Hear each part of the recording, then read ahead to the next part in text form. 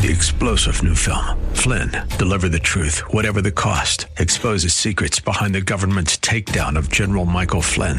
Flynn knew what the intel world had been up to. He ordered the first audit of the use of contractors. This set off alarm bells. He told the truth. He was the most dangerous person for Donald Trump to hire. They had to get rid of Flynn. Flynn, deliver the truth, whatever the cost. Available now. Watch it today. Go to salemnow.com. salemnow.com. Welcome to the Pat Williams Power Hour on 94.9 FM and AM 950, The Word. This is your hour when Orlando Magic's Senior Vice President Pat Williams sits down and speaks with authors who have written books on topics of interest and insight for listeners like you. And now, here's your host, Pat Williams. Welcome once again to the Pat Williams Saturday Power Hour. You're listening to 94.9 FM and AM 950, The Word, in Orlando. Engineering-wise, well, once again, it's our dear friend who does it every time, and then Andrew Herdliska produces the show. And so we will start with Esther Fleece, who's the founder and CEO of L&L Consulting, author of No More Faking Fine. How you doing, Esther? Thanks for joining me. Oh, you bet. It's great to be with you, Pat. I was just in Orlando. I just got back from Orlando. I love that part of the country. And what brought you here? You know, I was actually speaking at a church there called Discovery Church. I was out spending time with their women and their college students. They have a pretty large 20 and 30-somethings group, and got to spend time with them. It was great. Good. And you had good weather? Well, you know, anytime I'm in Florida in February, it's pretty good. So, yeah, it was fantastic. That's hard to leave. Your new book, No More Faking Fine, Zondervan is the publisher. What does that title mean? You know, I think all of us, when we're asked how we're doing, we just say the easy thing that it's fine. And I think especially when we go through trials, it's a lot easier to say fine. We don't want to get into the nitty-gritty. We don't want to burden people with our problems. But, you know, when we say fine, we're really selling ourselves short. We're not going deeper in relationship with one another. And I found when I started saying fine to everyone around me, I ended up doing that to God as well. And everything was just fine. I didn't want to bother him with my problems, when really that's what he's there for. So I'm trying to challenge the whole fine culture to say maybe this is an F word we don't want to be saying anymore. Chapter 1 is called God Wants Our Sad. What does that mean? Yeah, I think we think oftentimes that God wants our strength. He wants us to do good works. You know, he wants us to accomplish things for him. But, you know, really when you look at examples of people who have gone before us, namely in the scriptures, you actually find that God is deeply attracted to people in the midst of their brokenness. That God actually wants our weariness, our heavy burdens. He wants our stresses. He wants us to give him our anxiety. And so those things that we almost hold back from God, that's actually what he invites us to give to him. He wants our happy, sure, but he absolutely wants our sad as well. And now I want you to talk about the next topic, about letting go of our coping mechanisms. What are they? Sure. Well, Pat, you know, I start the book by sharing a story where I was a witness on a felony case that involved my biological father, actually, and it was just a traumatic time. And during that case, I broke down and cried on the witness stand. I was a 10-year-old girl. You know, the judge looked at me and he said, "Suck it up. You need to suck it up. You need to finish the line of questioning here." And, you know, certainly, Pat, I had done nothing wrong to deserve treatment like that. But that's what I thought, you know, that's how I thought I was supposed to deal with grief. That's how I thought adults were supposed to handle emotions, that you weren't supposed to let people see you cry, that you were supposed to be strong, that you were supposed to suck it up. It took me 20 years to realize that that wasn't a healthy way to live. And so, you know, the next chapter, we kind of outline coping mechanisms that maybe we've lived out of. Maybe they're our normal. Maybe they're our go-to. Maybe it's what we're teaching our children, but it might not be the healthy way to live. Next topic for Miss Esther here. Esther Fleece is our guest. The first lament. What is that? You know, I think every single one of us laments. And so I'm introducing, you know, one of the very earliest stories with Cain and Abel. They're brothers that are in the Bible, and one of them murders the other brother. And, you know, we're invited into the details of this story, and it says that Abel's blood cried out to God. And what's so fascinating to me, Pat, is that many times when we don't see justice here, we get very upset. We get very impatient. But what that tells me is that God listens to even blood that is crying out to him. Even when we don't see justice happening here on earth, God hears those laments. And so I'm trying to cast the vision for the reader that lamenting is something that's been around from the beginning of time, and it's something that God cares very deeply about. Now let's move to this topic, Esther. A surprising path to healing. What is it? Yeah, well, the first 4 chapters, I kind of outline a lot of my messes, a lot of my abandonment and abuse and the difficulties that I lived through. And this chapter, I'm trying to invite the reader into when my coping mechanisms no longer worked for me, when sucking it up no longer worked, when performance became exhausting, I found that lament, this language of grief, a cry of your heart, is actually the path that led me towards healing. And it was letting those cries out of my heart. It was the very thing I was trying not to do that was the path for my healing. And that leads us to permission to lament. What's that all about? I think we have to give ourselves permission to lament. It's so foreign in our culture, especially here in America. We want everything to be fine and everything to be good, and we want to be positive. And, there's a detriment, like I said, when we are just faking fine. We're keeping relationships shallow. Women can have friend groups, and we go get our nails done, and we go to lunch, and we go get our hair done together. And really, your deep friendships are with the people that you've gone to the depths with. You've invited them into your trial. They've persevered with you through difficulties in marriage. We've got to give ourselves permission to lament and give people in our communities permission to lament in order for us to reach, I think, not only healing, but authentic and deep relationships. Esther, I want you to explain to us, as we move along in your new book, a new way to pray. Give us an overview on a new way to pray. What have you discovered? And then we'll talk about the details. Yeah, sure. Pat, I didn't have parents that I could go to and let my honest cries out. When I had a bad day at school, I didn't go home and tell people about it. I kept it inside, and I tried to figure out how I could make the next day better. And so really for a lot of us, we have to retrain ourselves of how to lament because we don't know that. A lot of marriages that we don't even let each other know our grief and our insecurities and disappointments. And so this second section is challenging the reader, how do we pray in this way? There's a difference between lament and complaint. And what is that? And if it is different, how do we become good lamenters while not becoming good complainers? The goal of the book isn't to become a complainer, it's to become a good lamenter. And so I'm trying to help the reader with practical steps of how we can do that.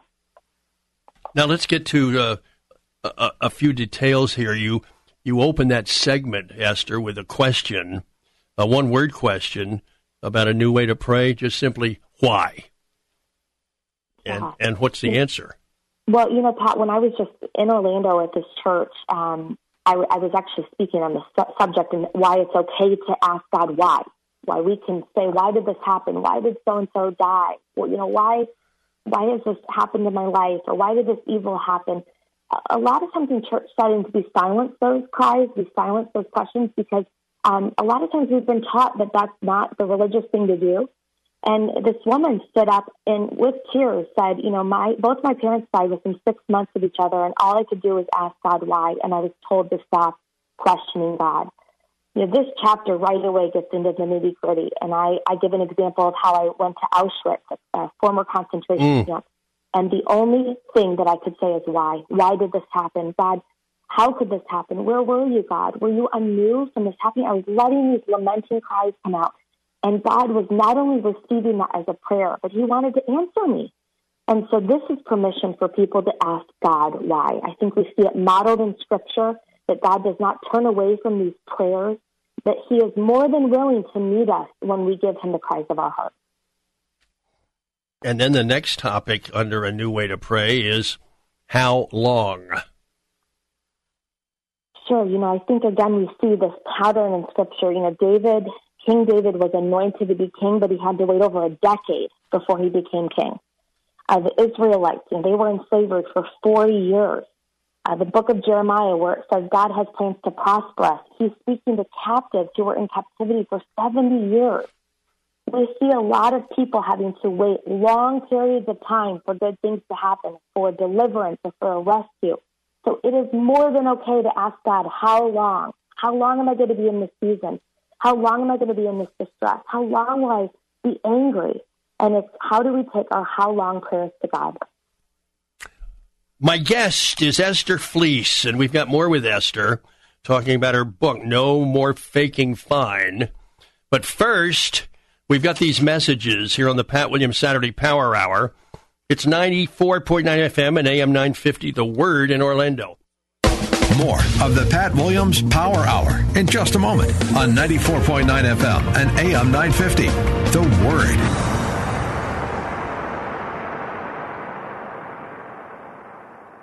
Hey, I'm Brant. So there's this family, Jeremy and Sharon, and a couple kids, and they're all very healthy, and they did something to save money. They switched from health insurance to Medishare, and then they had a third baby, a little girl named Anya, and she was very sick. We've had a lot of hospital visits. A whole week in a children's hospital, CAT scans and blood tests and chemical tests, and I think we saw a dozen doctors. It was all shared. Yeah, the bills were shared by the other members of Medishare. That's how this works. So get this, they save hundreds a month. They don't have to deal with health insurance companies or government health care plans, and they get to be part of a community that cares. Medishare has always been there for us and helped meet the needs that we have as a family. It's no wonder this is growing so fast. It is worth looking into. Here's how. Call 844-41-BIBLE. Now, it's available everywhere but Montana. 844-41-BIBLE. This is Dennis McKenzie for Families by Design. Strong families are designed by God. Do you want your family designed by God? For inspirational principles for today's families, listen to Families by Design with your host, Dr. Daniel Forbes, and attorney Delton Chen. Families by Design airs every Sunday at 9 p.m. That's Families by Design on the new 94.9 FM and AM 950 WTLN. Business owners and managers, do you strive to do business in a faithful and ethical manner? The Mockler Center for Faith and Ethics in the Workplace invites you to join Dr. Peter Haslam of the University at Oxford for a dinner event at the Citrus Club, downtown Orlando, Thursday, March 9th. Dr. Haslam will speak about freedom, faith, and flourishing in business. Don't miss this evening of food, fellowship, and commemorating 500 years of the Reformation. RSVP today. Online at gordonconwell.edu/Orlando Mockler Dinner. Presented by Gordon Conwell Theological Seminary of Jacksonville. You're listening to the Pat Williams Power Hour on 94.9 FM and AM 950, The Word. Now, once again, here's Pat. We're back with Esther Fleece. We're back with Alan Dempsey, who is our key engineer every weekend here for us. And Esther, we have moved along on this whole topic of a new way to pray. And here's the next topic. Don't forget me. With an exclamation point. What do you write about here? You know, how many of us have felt forgotten by God? I just think, you're familiar with basketball too, and sometimes if somebody doesn't have a good year, that player might feel like they're forgotten. You know, they're not talked about in Sports Center. They're not the topic of conversation. A lot of people can find their identity when they're not talked about. And I think that we have to talk about the pain that it feels when we feel forgotten by God. Maybe our circumstances are hard. Maybe we've lost a loved one. But that cry in our hearts, that don't forget me, God, prayer is a prayer that many people are uttering in our churches. And I want to give people permission to not only say, don't forget me, God, but to find God in the midst of feeling forgotten. And there's a final topic here on a new way to pray. Forgive me. Yeah, this is a hard chapter for me to write because I think, when you look at what had happened to me as a child and seeing what I saw and going through what I went through, a lot of people would say that I'm justified to just be angry and not only turn my back on God, but certainly be upset with my biological parents forever. And I'm just trying to invite the reader into how forgiveness is such a hard process. I had read every single book possible. I had listened to sermons. I tried just being a good Christian, and I didn't understand forgiveness, it really wasn't until I lamented that. It wasn't until I really grieved my losses and I considered the weight of them and I stopped minimizing that I was able to not just find forgiveness, but kind of move forward. And that's the hope I want to give the reader, too, is that when we lament, we're not going to stay stuck in a lament. We're not going to stay stuck in our grief. That's not the final destination. And I think forgiveness is a big process of helping us get out of that and breaking the cycle. Esther, there are 3 parts to your book, and we've arrived at the 3rd part. It's called To Sing Again, and it's about lamenting together and hope beyond lament. I want you to fill us in detail on what you're writing there and why that's so important. Sure. Well, Pat, once I started incorporating this new language of lament in my prayer times and in my community, I realized that God just loved me too much to let me lament alone. As I was writing the book, I was single. I was in my early 30s.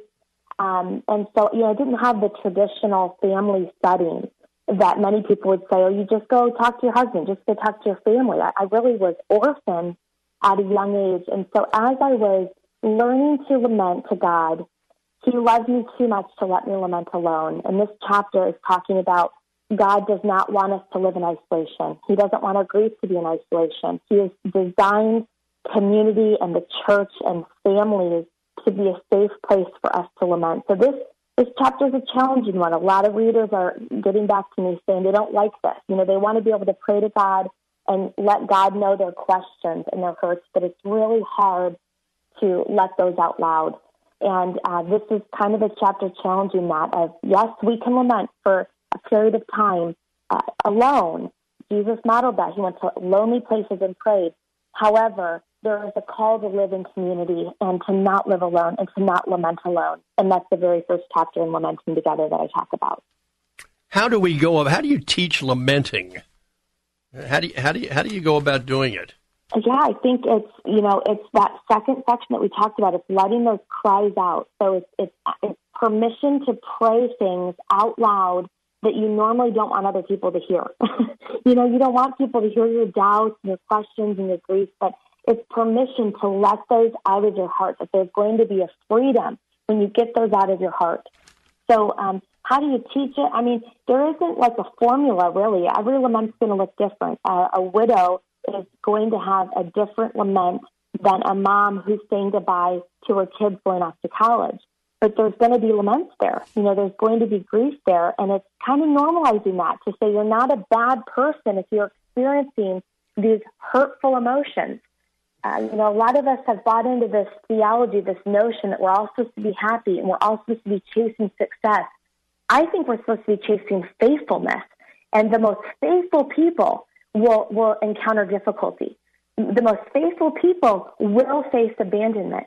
And so lament is this language that we talk about when life is not going our way anymore. My guest is Ester Fleece, and she's written a book called No More Faking Fine. You're encouraging people to contribute their own No More Faking Fine stories. Can you talk a little bit about the stories you've collected so far and what you're hearing? What's the sense here? You bet. Well, just considering your background, Pat, I have a good friend that he was in the NHL for about 10 years and then didn't get re-signed, and it was, pretty identity shaking. And, he wrote his own No More Faking Fine story of his journey to realize that his identity isn't in his career or in his performance, but that was a difficult time. And just goodness, by him saying this was difficult, you wouldn't believe how many other men opened up about, gosh, I'm having difficulties in my career change too, and in my career transition. And because he had the courage to say, I'm not fine and this is hard, it gave other people to permission to not be okay. It's just permission to not be okay, So there's stories from all different types of people, certainly a woman who faced cancer and how she had the courage to keep going even when the updates and the treatments weren't working. My friend Nabil Qureshi is actually in Houston right now. He's in his 30s and he's fighting stomach cancer. And he's scared. He has a 1-year-old daughter, and he doesn't want death to be the end of his story, and he's letting people into the difficulty. And there's so much strength that other people are finding. I find that when we share weaknesses, it invites relationship. When we pretend to have it all together, people aren't attracted to that. And that's not where real relationship is birthed. So there's a lot of great testimonies on EsterFleece.com, and there's no more faking fine stories of other people, not just me, which is what excites me. Who did you write this book for? I love that question, and it's not an easy answer. I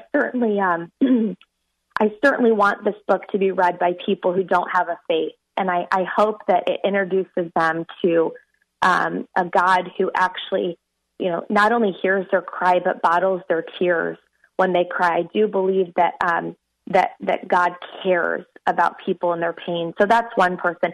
The other person I wrote it to is somebody that has never given themselves permission to lament. They just think they have to be strong all the time.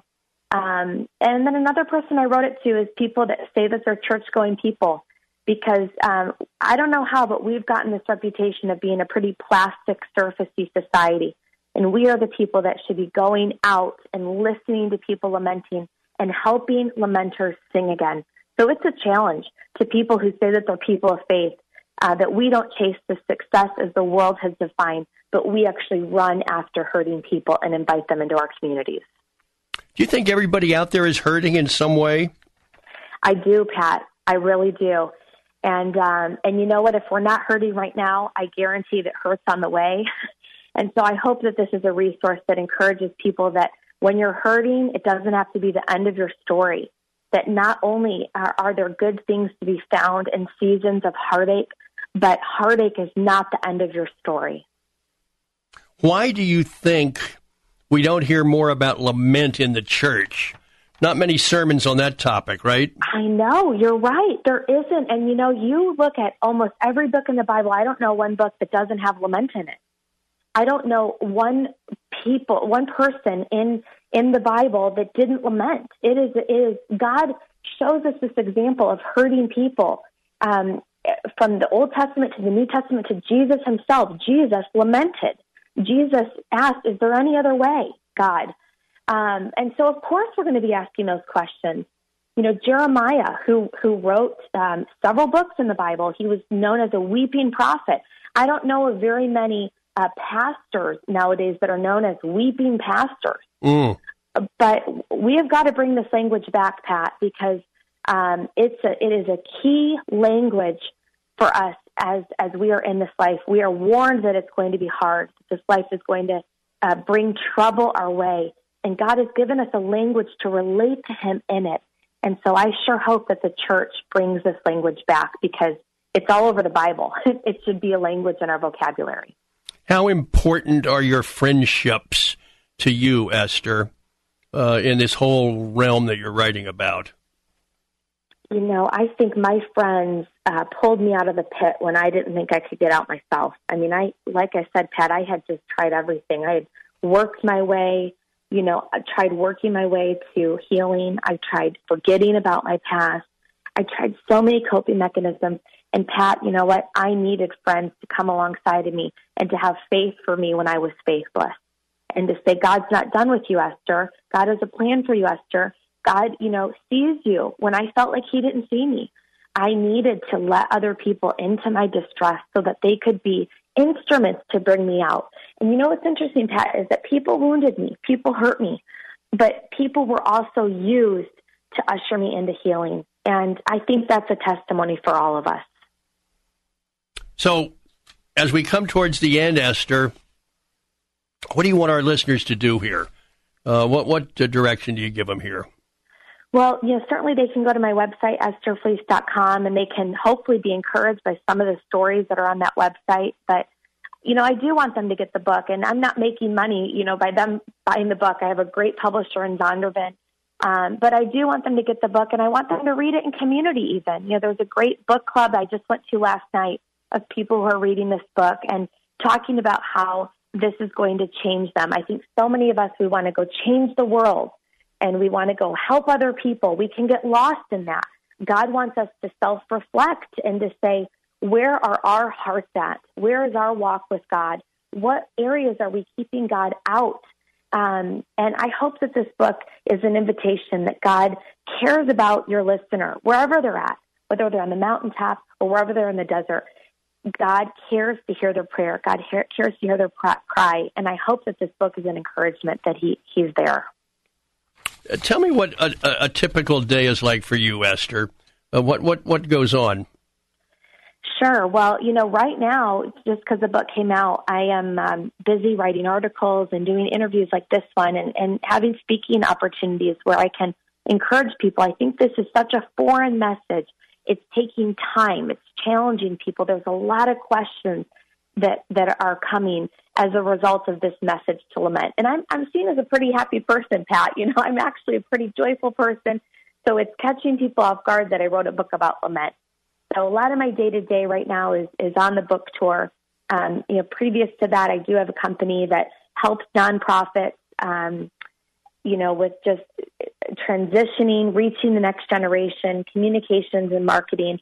And I certainly have a sports background, which you know a little bit about, but I'm very involved with helping coordinate NFL chapels and just seeing that professional athletes and their families don't have to pretend, don't have to fake it, and that they can be real themselves, that they can find authentic community. So those are some of the things that I'm passionate about. Is there another book in your pipeline? I sure hope so. Zondervan's been a great partner, and I would do it with them if I did another book. But you've written books too. It's kind of a make it or break it on your first book. You got to do well. You got to sell. Yes. And so all my efforts are going to this one right now, and I would love to write in the future. I sure hope it is in the future, but we'll see. What do you like to read, Esther? Yeah, I would say read mostly nonfiction. I think I'm one of those people that really likes to learn when I'm reading something. I went to Oxford last summer and did a business program there, a business and theology program, and really enjoyed reading some C.S. Lewis and Alistair McGrath, just John Lennox, some great theologians, Ravi Zacharias. I like to learn when I read, so you'll find me reading commentaries quite often, which is pretty comical. But yeah, I would say that's interesting because I do like reading in the genre that I'm writing in, which would be considered nonfiction. Well, Esther, great to talk to you. Congrats on your book. And I'm glad we could hook up here. Absolutely. Thanks for your time today, Pat. Esther Fleece, founder and CEO of L&L Consulting. We've been talking about her new book, No More Faking Fine. We've got another segment right after this, folks, on the Pat Williams Saturday Power Hour. This is 94.9 FM and AM 950, The Word, in Orlando, Florida. More of the Pat Williams Power Hour in just a moment on 94.9 FM and AM 950, The Word.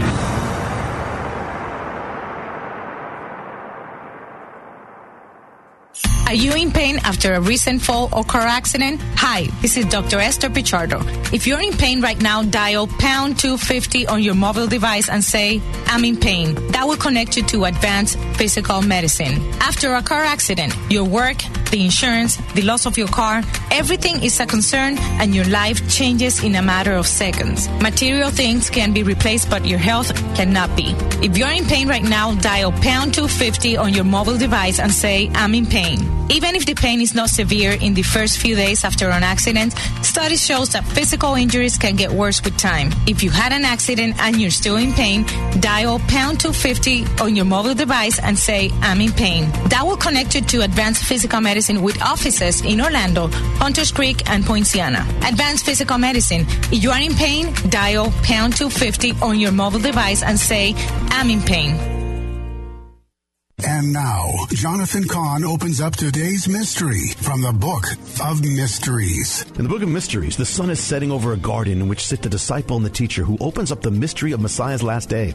Every Hebrew day begins at sundown the night before. So Messiah's last day began at sunset Thursday night. And that was the moment it all began. The Passover, the Last Supper, the Garden of Gethsemane, the trial, the crucifixion, the death, his body in the garden tomb. From sunset to sunset. Which day was it? It all happened on the sixth day. Why?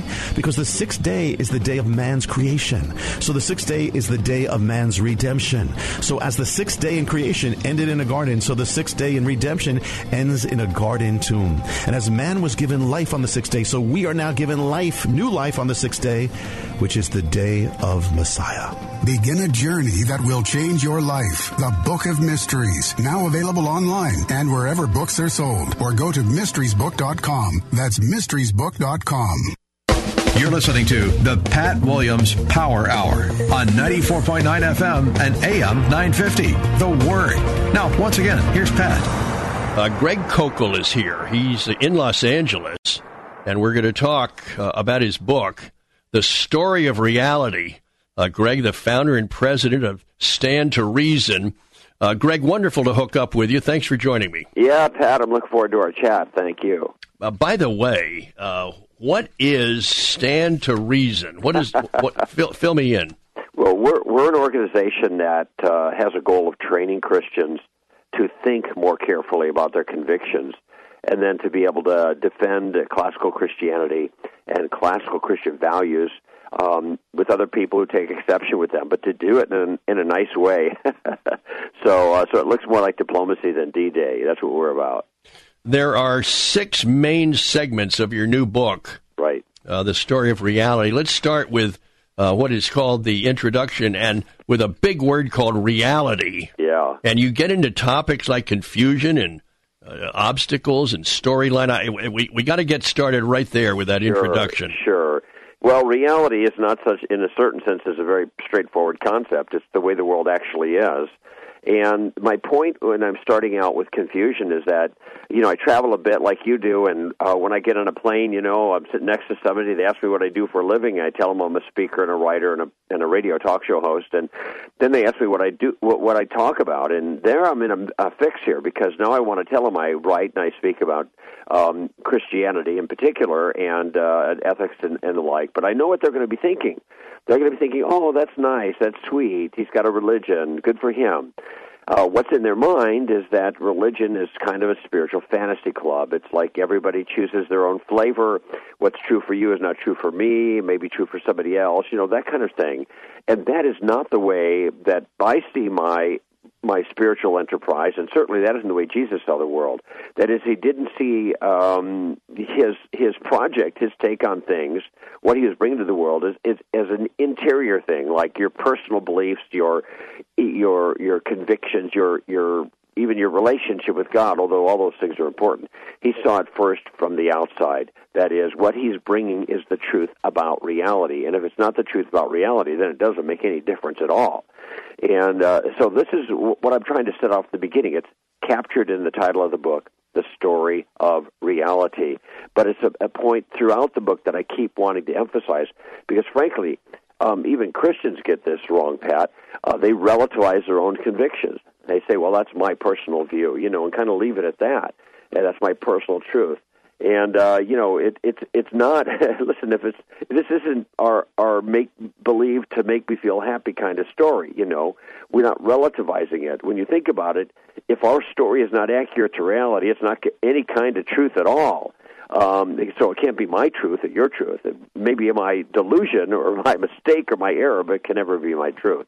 And so as I start out there at the front end of the book with my introduction, I'm trying to lay that foundation so people see at least the kind of account we're giving. We're not just telling our feelings, giving our beliefs, talking about our faith, quote unquote, but rather talk about reality. And by the way, this picture of reality that I'm trying to explain that Christianity is kind of like a puzzle.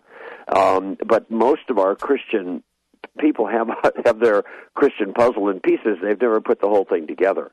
So what I'm trying to do is I'm trying to take this puzzle, so to speak, this puzzle made of pieces that forms a big picture of the way the world is, and I'm trying to assemble it in a way that so people don't ever get lost in the details again.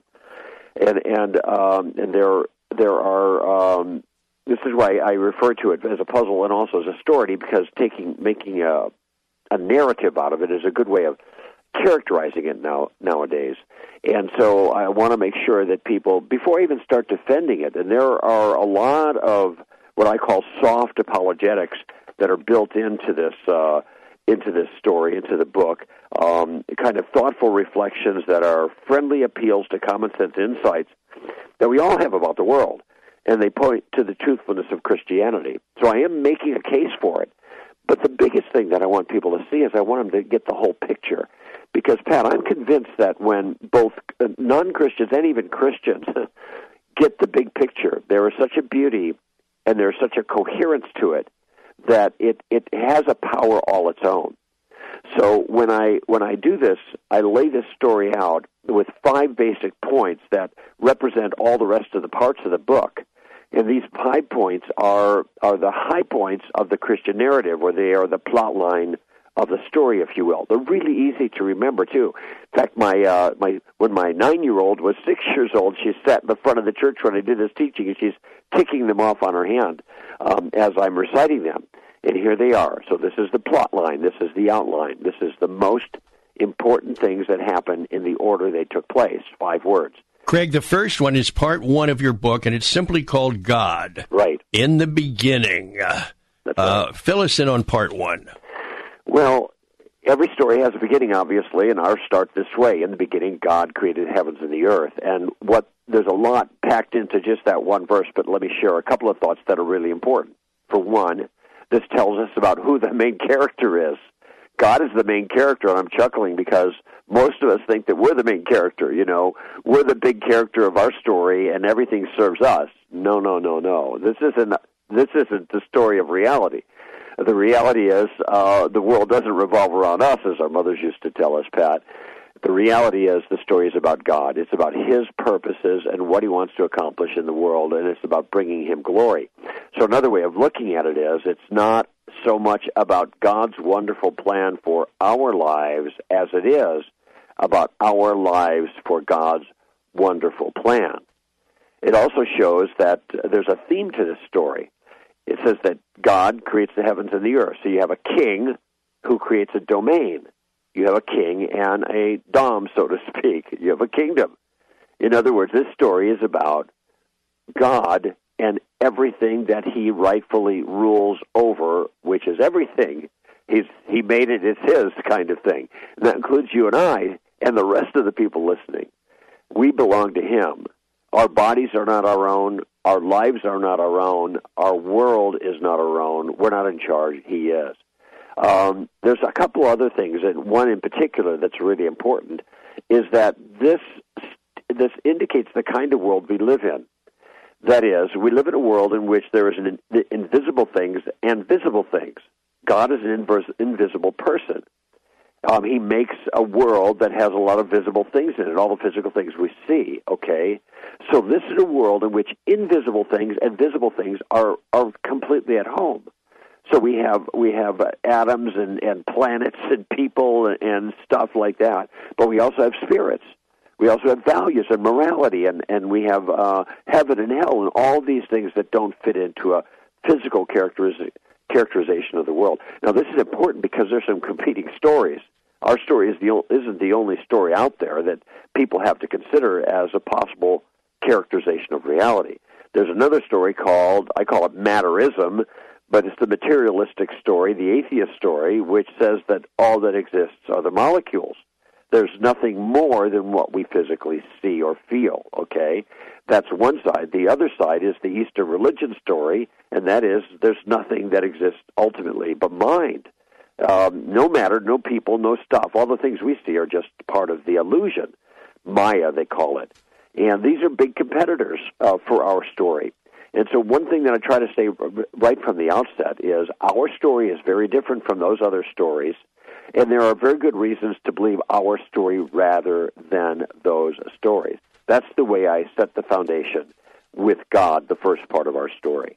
And then our guest is Greg Kuchel, and we're talking about his book, The Story of Reality. Part 2, Greg, is called Man. Now, there's 2 things that are really important to know about man, and by the way, these things everybody actually knows. I think one of the strengths of the Christian story, Pat, is most of the things that are central to the Christian story are things that people already know directly, or they are aware of if they think about it a little bit. And this is one of them, the two things about man. We know that man is beautiful. That is, he is unique in some very, very special way that makes him different from everything else and supremely valuable.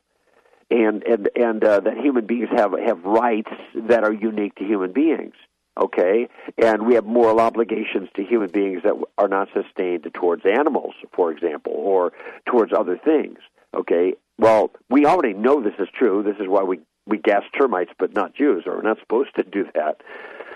And our story has a way of explaining that. The story says that we are made like God. We are made in his image. Now, we're not little gods. We're creatures. We're dependent. But we're not nothing either. We're not junk. We're not like everything else. We have surpassing value. And this sustains all of our rights and our moral obligations to each other. It shows why we are different from everything else and why we are unique in the world, okay? But there's something wrong. By the way, that's something everybody knows. That's why we tell our kids don't treat each other like animals, because we're not just animals, okay? But there's more to the story. We know that we're special, but we know something else. There's something wrong with us.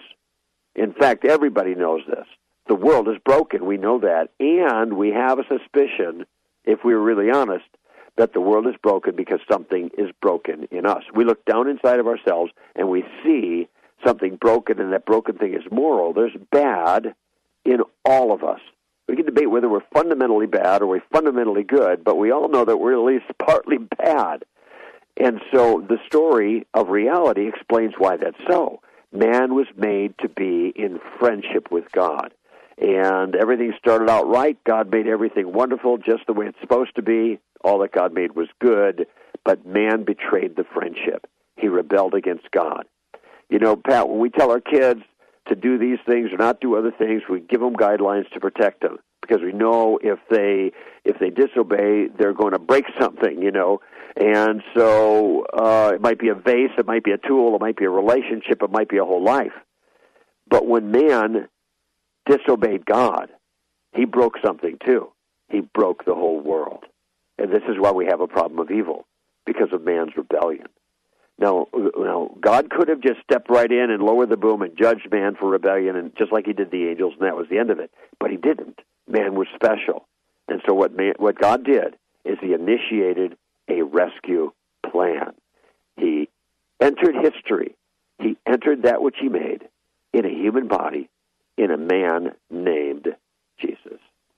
That brings us to the next stage of our story. Yes, it does. Part 3, Jesus, the God-man. Right. Fill us in. This is going to be good. Well, there are two things that are really important to answer about Jesus, and that is, and it, by the way, it has nothing to do with his basic teachings. That is, if you're enamored with his teaching about the poor or other things, which are important, but you miss these other two things, well, then you miss everything. You miss Jesus entirely, because the gospel, John the Apostle, writing his gospel, never mentioned a single thing about the poor in his entire gospel. It's because that isn't why Jesus came. So you got two things: who Jesus was and why he came. Who he was and why he came. And the answer to the first in the story is very straightforward. He is fully God who became fully man. That is, his divinity was never diminished, but he added humanity to it. Now, there's a reason for this, and that is because there was a debt that had to be paid by man. Man was guilty. Man was the one who owed God, but only God could pay the debt that man had incurred. So if man was ever to be rescued, then God himself had to become a man to do what only the God-man could do. You see, this notion of God becoming a man is absolutely unique to Christianity, to our story. But a lot of people don't realize, well, what's the significance? It's the only way that man can be rescued. Okay? So the answer to the first question is, who is Jesus? Well, he was fully God and fully man. He's the God-man. Okay? Here's the second question. Well, why did he come? It wasn't to teach us about the poor and how to all get along. God had already sent prophets to teach us about that stuff. He didn't have to become a man to do that. He did two things. He lived the life that we should have lived, the perfect life. And then he made a trade, our rotten lives for his. And that trade took place on an outcropping of rock outside the walls of Jerusalem that the locals called Golgotha, the place of the skull. We call it Calvary, the place of the cross. My guest, and he's a good one, boy, Greg Kokel is filling us in. His book is The Story of Reality. We've got more with Greg right after this on the Pat Williams Saturday Power Hour. You're listening to 94.9 FM and AM 950, The Word, in Orlando. More of the Pat Williams Power Hour in just a moment on 94.9 FM and AM 950, The Word.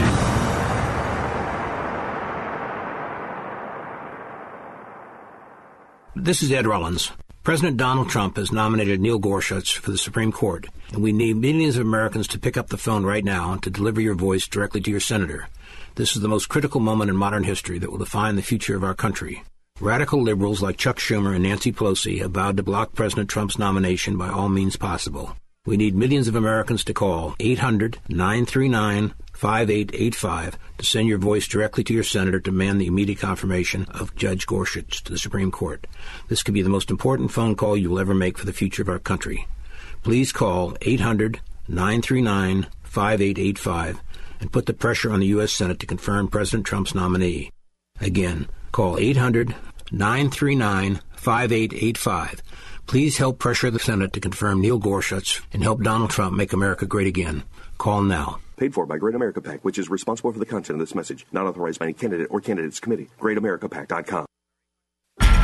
What's new at the new 94.9 FM and AM 950 WTLN? Addison's Walk, Saturday afternoons at 4. Welcome to Addison's Walk. This is Michael Phillips. I am the headmaster of Smith Prep, and I am the host of Addison's Walk. We are right now in the process of introducing the subject of what is the church. A few questions that are as important as this one. It's going to be a lively discussion. I'm excited about it. All new Saturday afternoons at 4. Addison's Walk, only on the new 94.9 FM and AM 950 WTLN. Addison's Walk is a ministry of the Smith Prep Education Foundation.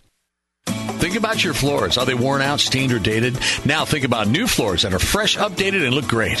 Whether you like the feel or soft carpet between your toes or the gleam of freshly polished hardwood, now is the time to buy half-price flooring vouchers. For a limited time, we have vouchers to make that floor remodel easier. Don't wait. Go to AmazingRadioDeals.com/half-price flooring. That's AmazingRadioDeals.com/half-price flooring. Plus, vouchers are a great way to use your tax refund. You're listening to the Pat Williams Power Hour on 94.9 FM and AM 950, The Word. Now, once again, here's Pat. Greg Kokel is with us from Los Angeles. The book is called The Story of Reality. Greg, we've covered the introduction, reality. We've covered part 1, God, part 2, man, part 3, Jesus. Now in this final segment, I want you to talk about part 4, the cross. Right. Yeah, this is an area that is central to Christianity, and of course it's talked about a lot, Pat. But I think it's not understood, even by Christians. And one of the hopes of this book, The Story of Reality, which they can get, by the way, at the website by the same name, thestoryofreality.com. One thing I wanted them to understand is why the cross is so important. And the reason it's so important is because this is the place where the trade took place. We all know that Jesus died on a cross and he suffered for our sins. I mean, this is a true statement, but it's turned into a religious slogan, so much so that when Christians say it, it almost just goes over their own head, okay? When Jesus was on the cross, he experienced tremendous suffering at the hands of men. But this is not the real crux of the matter, if you pardon the pun. The crux of the matter is what happened for those 3 hours when darkness shrouded the cross, when this trade that I mentioned in the last segment took place. Jesus took all of the crimes that we had committed and every wrong that we had done, and he placed it on himself, so that to the Father, it was Jesus that was the one that was guilty for everything. And in those 3 dark hours, God poured out his anger on the Son of Man as if he was guilty of a terrible crime. And the crime that he was being held guilty for were our crimes. And in those 3 hours, he paid to the last drop, such that when he was done and he says, "It is finished," he's not saying, "Wow, I'm glad that's over with." It was a very particular word he used there in Greek. It was tetelestai in the translation. And the Greek word is tetelestai. And that was a word that was stamped onto certificates of debt that people owed in the ancient world, and it showed that it was completely paid, and so people could never be charged for those crimes again.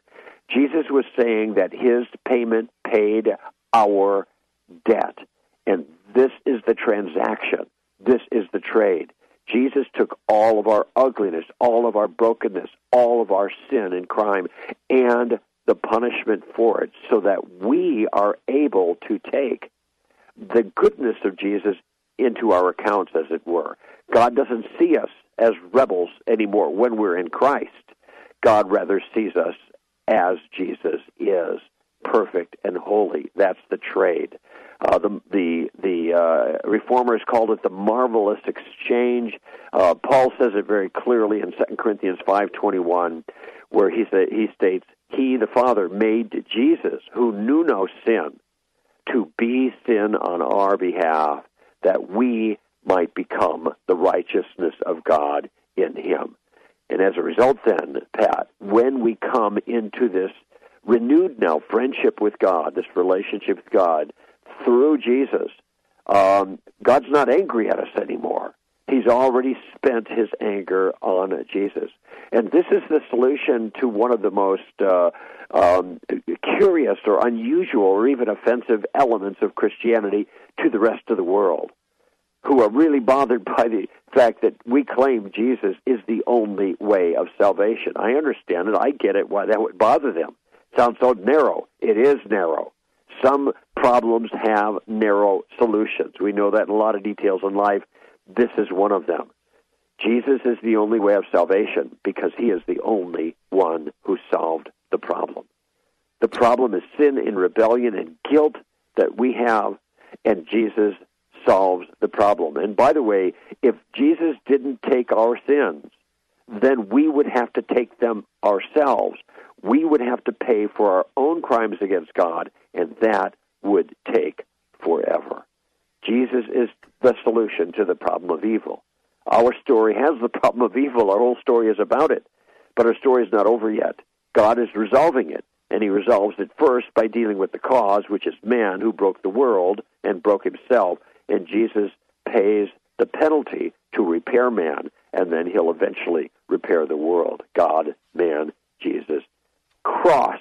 And what Jesus did on the cross determines what happens in the next step, the final resurrection. But one last step before I get there, and that is in order to benefit from what Jesus did. You can't earn it. You can't buy it. It's not for sale. It's a gift. It can only be received with a humble act of bending the knee and trusting Jesus for it. And this is what the story calls faith. Greg Kokel is our guest. The book is called The Story of Reality. Greg, we've come to part 5, and it's called Resurrection. Right. Here I have in mind the final resurrection to reward and punishment. So we have the beginning God and the ending resurrection, and which fulfills the subtitle of the book, how the world began, how it ends, and everything important that happens in between.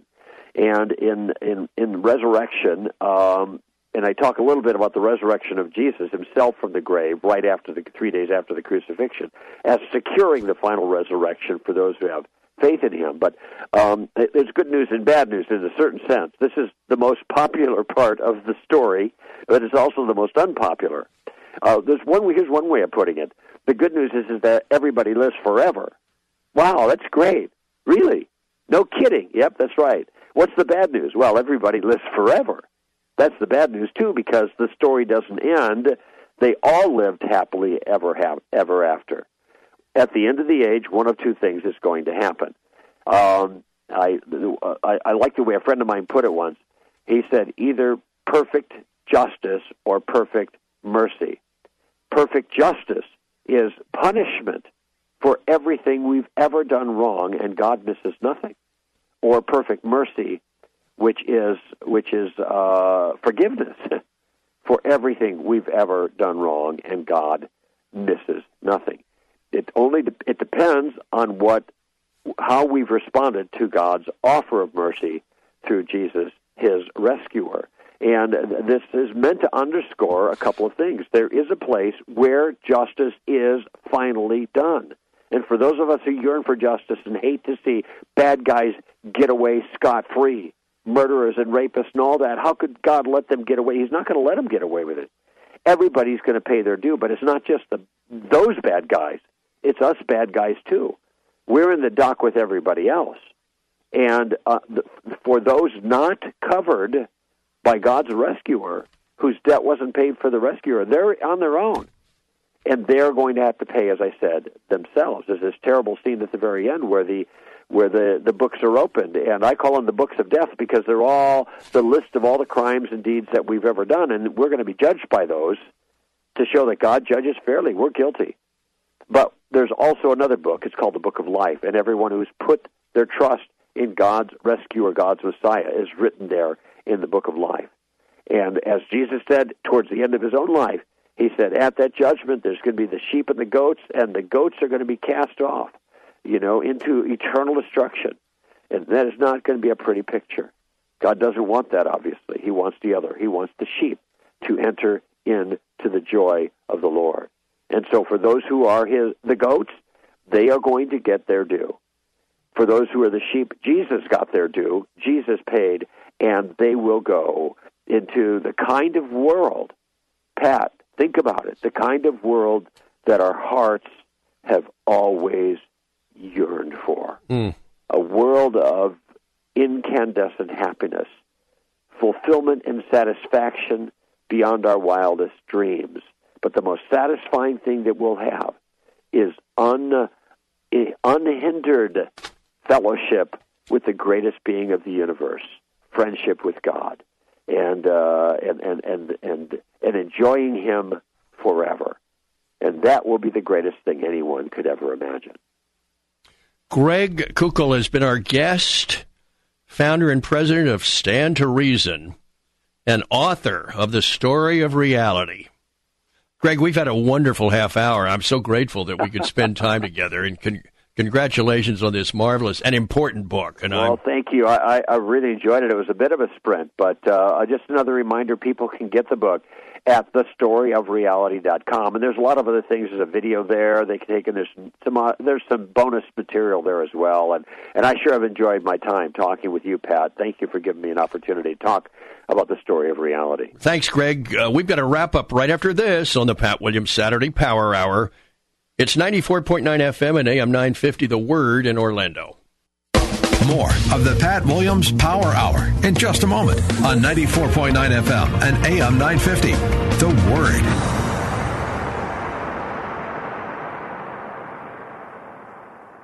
Thinking about life insurance? What if you could make one free phone call and learn your best price from nearly a dozen highly rated, price-competitive companies? Well, that's exactly what happens when you call SelectQuote Life. For example, George is 40. He was getting sky-high quotes from other companies because he takes meds to control his blood pressure. But when I shopped around, I found him a 10-year, $500,000 policy for under $28 a month. I'm SelectQuote agent Dan Savino, and believe me, if SelectQuote isn't shopping for your life insurance, you're probably paying too much. For your free quote, call 1-800-494-2323. That's 1-800-494-2323. 1-800-494-2323. Or go to SelectQuote.com. Since 1985, we shop, you save. Get full details on the example policy at SelectQuote.com/commercials. Your price can vary depending on your health, issuing company, and other factors. Not available in all states. You're listening to the Pat Williams Power Hour on 94.9 FM and AM 950, The Word. Now, once again, here's Pat. Well, folks, thanks for joining us here on the Power Hour. We always are delighted when you plug in on the weekend. Esther Fleece, our guest in the first half hour. No More Faking Fine was the name of her book. And then Greg Koukl plugged in from Los Angeles, and we had a nice discussion about his book, The Story of Reality. Please visit my website. It's patwilliams.com. The Twitter page, Orlando Magic Pat. And my latest book is out. It's called The Success Intersection. It's in bookstores now. It's about when your greatest talent intersects with your greatest passion well, you found your sweet spot in life. Amazon, always a wonderful way to order books. Well, have a great day tomorrow in church with your family and a terrific week ahead in this beautiful Florida weather. And I'll be back next weekend for more on the Saturday Power Hour right here on 94.9 FM and AM 950 The Word in Orlando. Thank you for joining us for this week's edition of the Pat Williams Power Hour. Join us again next week at the same time, where faith comes by hearing. 94.9 FM and AM 950. The Word.